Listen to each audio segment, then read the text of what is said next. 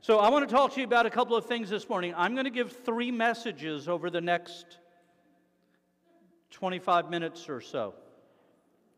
So if you have your Bibles, please turn with me to this week's Parsha, which is Ki Tisa, which is Exodus chapter 30, beginning at verse 11. By the way, I love that verse we read from the Brit Chadashah while you're finding these verses, where Yeshua says, "By the finger of God I cast out demons," because I always imagine him with this huge finger. You know, he's got God's hand in his hand, and he's running around going, "Cast you out, cast you out." That's not what it means. It's not what he's talking about. He's talking about the power of God. We use a yod, which is the hand of God, to read from the Torah. It's the finger of God that wrote the commandments onto the stone. That's what Yeshua is talking about. By the Torah, by the words that God's finger wrote down, is how I'm able to cast out demons. And likewise, we have that same ability to cast out demons if we do it according to God's instructions, His Torah. Amen. That's not the third, second, or first message. It just popped into my head. So if you have your Bibles, please. So that's 4 messages in 25 minutes. Okay, the Lord spoke to Moses saying, Ki tisa et rosh b'nei Israel. When you take a census of the people of Israel according to their number, then shall they give every man a ransom for his soul. And when you count them, that there should be no plague among them when you count them. And this they shall give everyone who passes among those who are counted half a shekel according to the shekel of the sanctuary. A shekel is 20 gerah. Half a shekel shall be the offering of the Lord. Everyone who passes among those who are counted from 20 years old and above shall give an offering to the Lord. The rich shall not give more. So rich, you don't get to give more. And the poor shall not give less than half a shekel when they give an offering to the Lord to make atonement for your souls. Now, this is an instruction, and just as a little side note, it's this offering that's given each year on Purim. That's the time of the year when this half shekel is still is given, and you can go to places in Israel and buy the half shekel, and they collect it, and this is the time they gather it all together and they give. So you can still give a half shekel offering in Israel. They have special designed coins for that, so that you can do this each year as part of the counting of the census or the counting of the people. And everybody gives exactly the same amount, because in the kingdom of God, nobody is any greater and nobody is any less. We're all equal. It's an amazing thing. And that goes for Jews and non-Jews. I want you to understand, when this is being said, there's a mixed multitude there with Israel, and they all gave this offering together. That doesn't do away with the identities or the differences between Jews and non-Jews, but it does establish that there's not a hierarchy of value in the kingdom that makes Jews more valuable in any way than non-Jews. Amen? Okay. So, but the Hebrew here, and this is the reason I wanted to share this, is the Hebrew does not say when you take a census or a count of the people. The Hebrew says Ki tisa. Tisa is the second person singular of the word nasa, which means to lift up. As a matter of fact, if you look at that word in other places in the Scripture, it says, and he nasa, or he yisa, the face, the head, he lifted up something. This is a matter of raising something up. And so when the Lord tells them to count people, what He actually says is, make the people count. Give them value. And everybody has equal value. So when the Lord says this, that's what happens. Now, it's interesting that I believe, and I think the Scripture lays this out, that it was this half shekel that Yeshua and Peter dealt with the fish. And if you think about the timing of this, and I believe, and the more I study, the more I see this, that we can follow the calendar by the teachings of Yeshua and what's going on. So we know the event that happened with the fish and the money in the mouth, and go catch a fish, not a bunch of fish. And Rob said the other day in our Torah study, this is the only place we see that he doesn't say cast a net. The other times Yeshua says, cast a net off the boat, cast a net out. They carried their net in. They counted the fish in the net. This is the one time he says, just throw a hook. You're only going to have to do it one time. You'll catch one fish and the shekel will be there. It'll be there, the payment, what you have to do. And so it tells us that this happened during this season because we're in the season between Purim and Pesach. So this is the season that these events are happening. And he says, during this season, make the people count. Lift them up. This week in my little thoughts that I put on the internet, a couple of them had to do with lifting people up. You're never going to make somebody feel better by putting them down. You're never, you can't lift someone up by putting them down, by speaking badly about them, and we need to learn that. We're not going to raise unbelievers up to where they'll see the Lord by putting them down, by making them feel like they're inadequate or less. And within the kingdom, we have to understand and note that it doesn't matter whether you're the rabbi speaking before the congregation or you're the newest person in the congregation. In the eyes of God, we're equal in value. And he paid exactly the same price for us, which is a half a shekel. And I love the teachings of the half shekel where it says the reason it's a half shekel is because you need something else to make you whole. We need the kingdom of God. We need the people of God to make us whole. We can't be just ourselves. We have to be joined to something. And more important than that, we need God. In order to have actual value, whole value, we have to have God. So he says, let everyone give a ransom for his soul, an atonement. We're in the time between Purim and Passover as we're starting to understand the payment of ransom for our souls, which comes to fullness on Pesach when Yeshua becomes the ransom or the atonement or the offering for our souls. And all that is laid out within the context and the text that we're looking at. So I just wanted to bring that out because it's important, because we need to understand the significance of the payment that God gave for each of us individually. And it was exactly the same payment for each of us. None of us are worth any more. None of us are worth any less. Doesn't matter how rich you are or how poor you are. It's all equal in the eyes of God. So I wanted to look at another verse while we're here. So that's the first message. Turn with me to chapter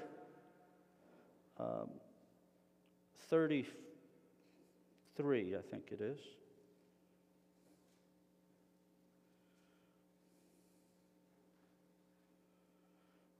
Yeah.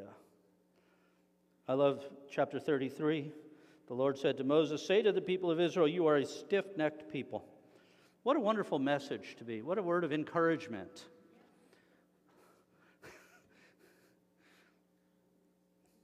I haven't got that message yet, but someday the Lord's going to say to the people, they're a stiff-necked people. But God doesn't pull punches. He's just real. Okay, so verse 11, chapter 33. And the reason I'm bringing this out is because the things that I'm talking about today are things that are written in the Bible that we read in the English and we don't quite get the concept of what's doing it. God's not wanting to count the number of people. How many people think God needed to know how many people there were? I mean, he counts the hairs on our heads. He counts the birds in the air. Did he really need? So I'm not sure how many people are left. Would somebody count? You know, unlike our congregation and other congregations who have people sitting on the side taking attendance so that we don't miss somebody. You know why we take attendance? It's not to make sure you're not there. It's to make sure we notice you're not there. Does that make sense? Because we've had people that weren't here for 4 or 5 months, and I went, you know, I haven't seen so-and-so for a little while. And they hadn't been here for 6 months. I said, well, why didn't somebody tell me? So this way we do that, and then we can contact people and say, hey, why ain't your butt in the chair? So, and the rest of you, I mean, it's important that. So, anyhow, so he's not doing a census in order to know how many people there are, because he already knew that. He did a census so the people would know their value as they went forth. So that's one thing. So in our scriptures in this chapter, verse 11 says, "In Adonai, or Vadaber Adonai el Moshe panim al panim," and the Lord spoke to Moses face to face. Now, what an amazing thought that the scripture says, "And the Lord spoke to Moses face to face, as a man speaks to his friend." Man, I love that. I want to get that relationship where when God speaks to me and I speak to him, it's like a friend speaking to a friend, without all the beseeches and, just two friends talking to each other, two people in relationship talking to each other. It goes on, "And he turned again into the camp, but his servant Joshua the son of Nun, a young man, departed not from the tent. And Moses said to the Lord, See, you say to me, Bring up this people, and you have not let me know whom you will send with me. Yet you have said, I know you by name, and you have also found grace in my sight. Now therefore I beg you, if I found grace in your sight, show me now your way, that I might know you, and I might find grace in your sight, and consider this nation as your people. And he said, My presence shall go with you, and I will give you rest." Now I want to stop there, because the reason I'm doing this is because the word panim that I used in Hebrew, which means face, in Hebrew, it actually, panim is plural, it means faces. And it's not talking about like people having two faces or being two-faced. It's the reality is that our face is made up of all the faces of all of our ancestors all the way back to Adam. So when somebody sees your face, they aren't seeing your face, they're seeing faces. When I look at my grandchildren, I can see different aspects of the different people in their lives. We have a unique situation because my grandchildren share exactly the same DNA. What? The same, yeah. Because my sons married sisters, so they have all the same grandparents and great-grandparents. It's all the same, so they look like mini models. As they grow up, I can see Eliana and then look at Annabella, and I can see what Annabella is going to look like when she gets to Eliana's age. And I look at Jackson and I see Nathaniel. Thank you, Pammy, reminding me my grandson's name as if I need that help.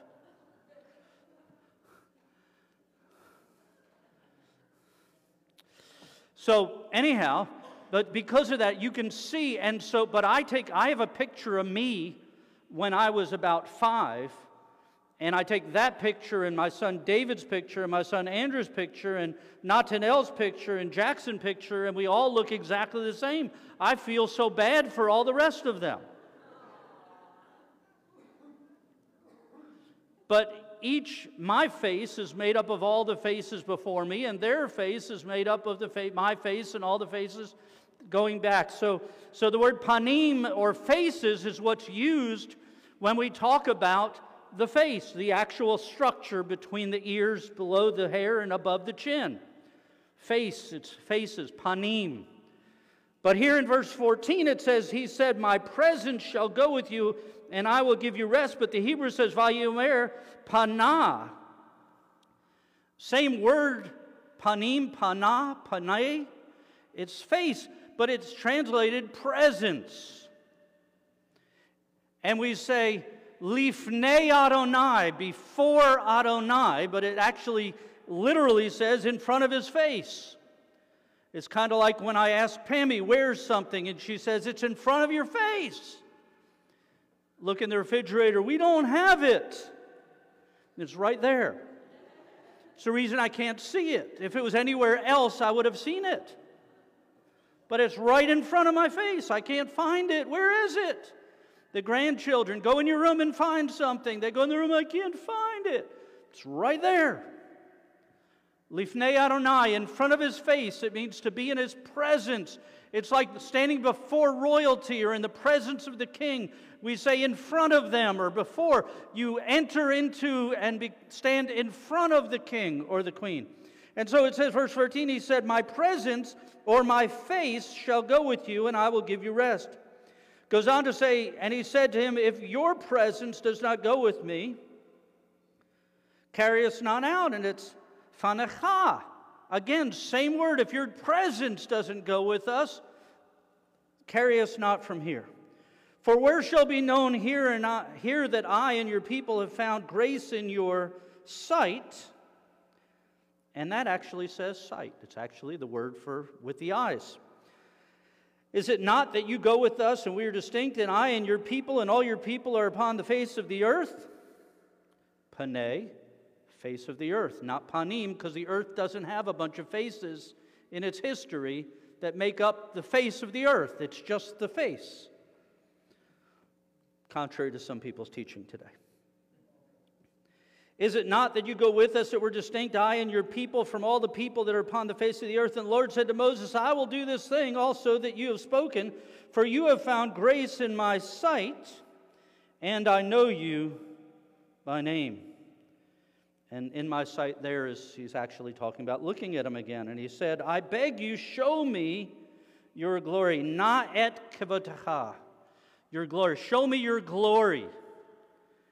And he says, this is the Lord speaking back, he said, I will make all my goodness pass before you, al panecha, and I'll proclaim my name, proclaim the name of the Lord before you, lifnecha, and I will be gracious to whom I'll be gracious, and I'll show mercy to whom I show mercy. And he said, you cannot see my face at panei, for no man shall see me and live.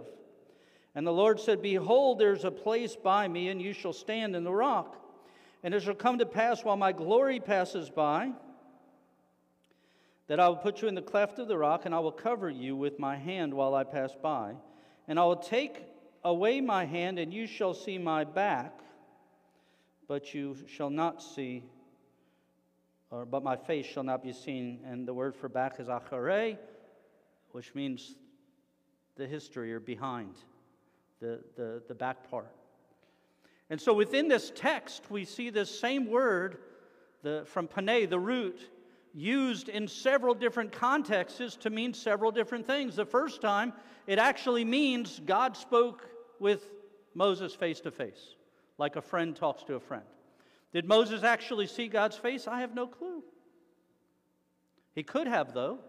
And nothing in the text would prohibit him from seeing that.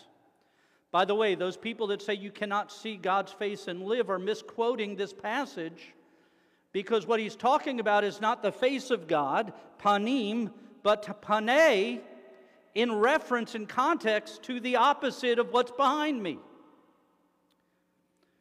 What is happening in this text? God is putting Moses in the cleft of the rock, and he shows him the history of man and creation so that Moses could write the Torah. How did Moses write about Genesis? How did he know how God said, let there be light? God showed it to him. I imagine it in that God just turned on the video. Let him see it. Maybe in interpretive dance.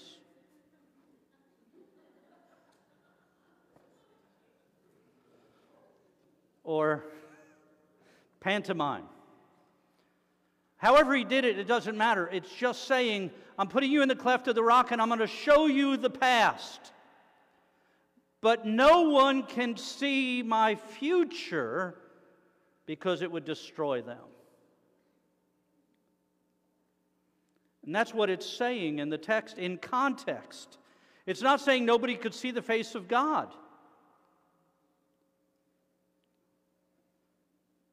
It's saying nobody can see the future because it will destroy you. It's an interesting way, but if you don't read the Hebrew and know there's a difference between panim and panei and panecha and lifnecha, and then read it in the context of how it's written, you can read the first verse and say, God said he talked face to face and Moses saw him face to face, and then he says no one can see him face to face. Is God confused? Is it a contradiction? Is the scripture wrong? Did the scripture lie to us? Did it say it couldn't do something that we could do? No, the context tells us That there's a difference between the way you and I, and by the way, the Scripture says that God does not differentiate and have favorites. In the King James, I think it says, God is not a respecter of persons. If he spoke face to face with Moses, then he will speak face to face like a friend to a friend with you and I. But just like Moses, you and I cannot see the future. We all want to.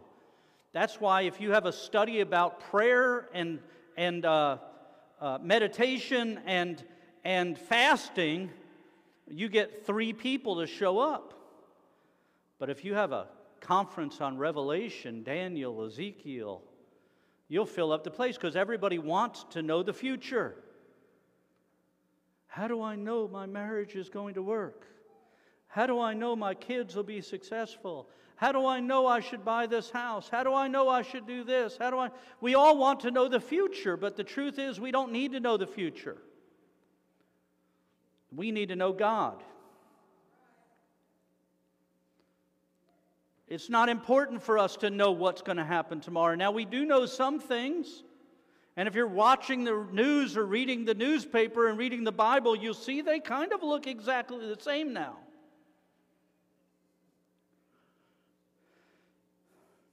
But the Lord said, it shall come to pass that my glory is going to pass by. But you shall not see my face. You're not going to see what's in front of us. You'll just see what's behind us. By the way, that's the same reason why the vast majority of the Bible is written to tell us what happened to other people, and we only have glimpses of what's going to happen to us. I see through a glass darkly, but then, do you remember the rest of it? Face to face.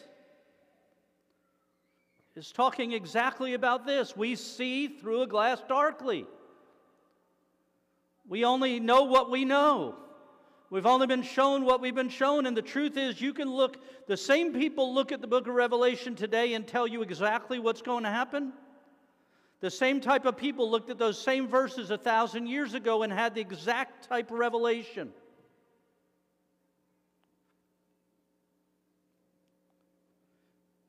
They just make more money doing it now.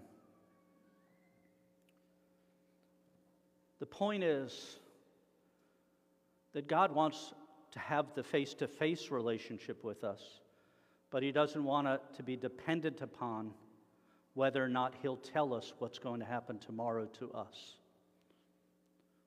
or to our family, or to our friends, or to our nation, or to the world. He gave us the past so that we could learn lessons from them, so that we could walk out tomorrow and the next day and the next day and the next day. So this isn't a contradiction at all. God really wants to look at us and talk to us panim al panim, face to face. He wants to have that kind of relationship. So that's the third message. The fourth message is very simple and short, but I think it's really powerful, and I think it's something we need to understand, is that within this text we see an example. See, the Scripture says that there would be a prophet like Moses that would come. And we know that prophet is Yeshua, and we know why he spoke to God face to face, this, that, prophecies, all the things that go on. But one of the most important things that Moses did that Yeshua followed in doing takes place in this week's parashah. And it has to do with that atonement and that covering we talked about when we talked about making people count and giving the half shekel. And that's that just as Moses pleaded with God for forgiveness over the sin of idolatry and the sin of turning their back on God and the sin of turning their back on God's Torah, on His covenant, and for rejecting the ketubah, the marriage contract.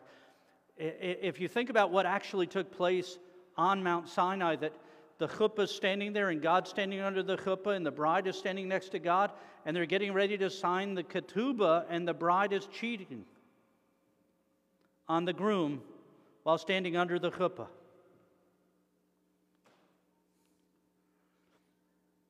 Could you imagine a greater sin?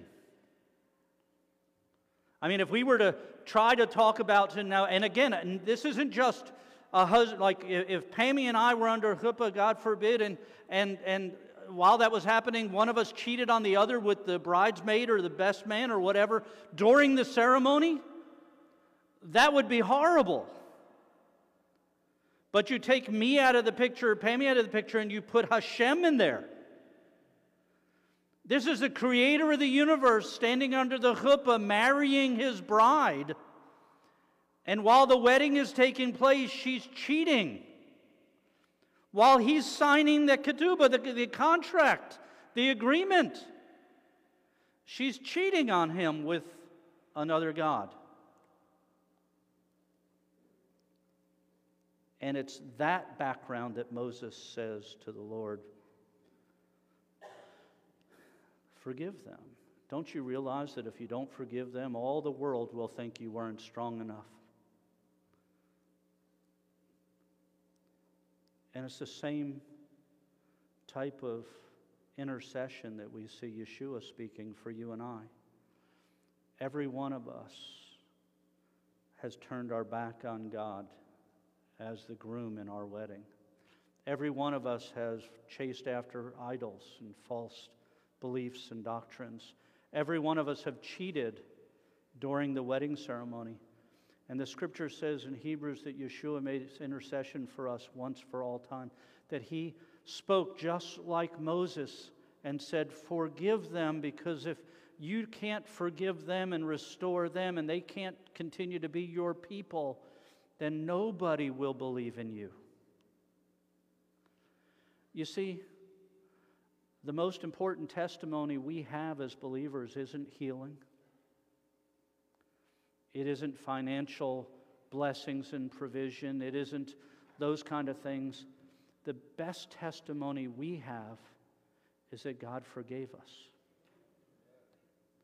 And because people can see God's act of forgiveness in our life, they can have faith in God. Because He could heal every one of us and we still be lost. He could give every one of us $1 million today.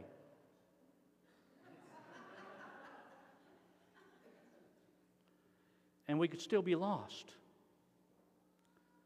But the very fact that He forgave the people in this room, me, you, when we know the depravity and the depths of our sin, when we know how far away from Him we got and how far away we've traveled from Him, even while we were in covenant with Him,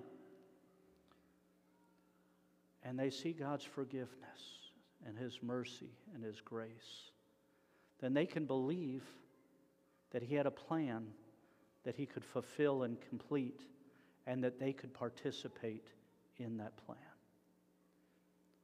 It's one of the most powerful things that we read in this parsha, is that Moses interceded for Israel and that God listened. And I want you to know, it doesn't matter where you've been this week, this year, this month. Doesn't matter how many idols you chased after, whatever sins you've delved into. Understand that Yeshua's intercession for you is just as valid and just as real and just as now as it ever was. And God will still forgive and restore you. And as He does, the people around you will see Him as real. Let's all stand.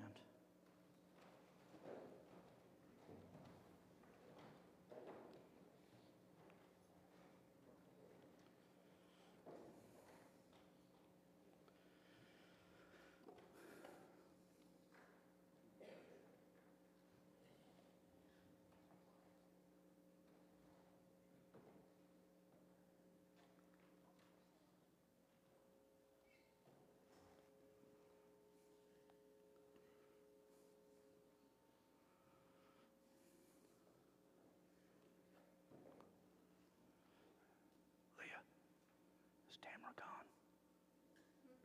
She's gone? Okay. So we're just going to do the Aaronic benediction without the song today.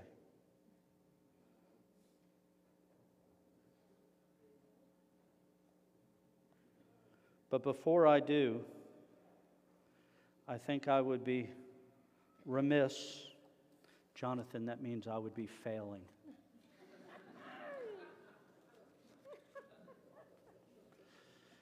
If I didn't give opportunity for anyone who is moved by God's forgiveness and His plan and what Yeshua did to have opportunity to pray and just ask Him to make you new, to forgive you, to confess your sins, your faults to Him, and allow Him to start you over so that you would leave here with a testimony you could share so that other people would know the power of forgiveness. Avinu Malkeinu, our Father, our King, if there's anyone in this room that just needs to be reminded right now of your forgiveness and to take advantage of it, to make of themselves a living sacrifice, to lay down upon the altar and allow you to consume all of the dreck from their life. Father, so they can be restored to see you panim al panim, to talk to you face to face as a friend. Father, let them turn their hearts to you right now and just speak to you as a child does to their father. Words of repentance, words of forgiveness, words requesting and asking and seeking forgiveness. Because your word says if we ask, you will forgive. And so this morning, we just want to give time for anyone who needs to, who wants to, who feels led, feels separate, to restore relationship. We ask this in Yeshua's name. Amen. Yivarechecha Adonai ve'yishmerecha. Ya'er Adonai panav elecha v'chunecha. Yisa Adonai panav elecha ve'yasem lecha shalom. Adonai bless you and keep you. Adonai make His face to shine upon you and be gracious to you. Adonai lift up His countenance upon you and give you peace. B'Shem Yeshua Meshachenu Sar Shalom. In the name of Yeshua, our Messiah, the Prince of Peace. Amen. Amen.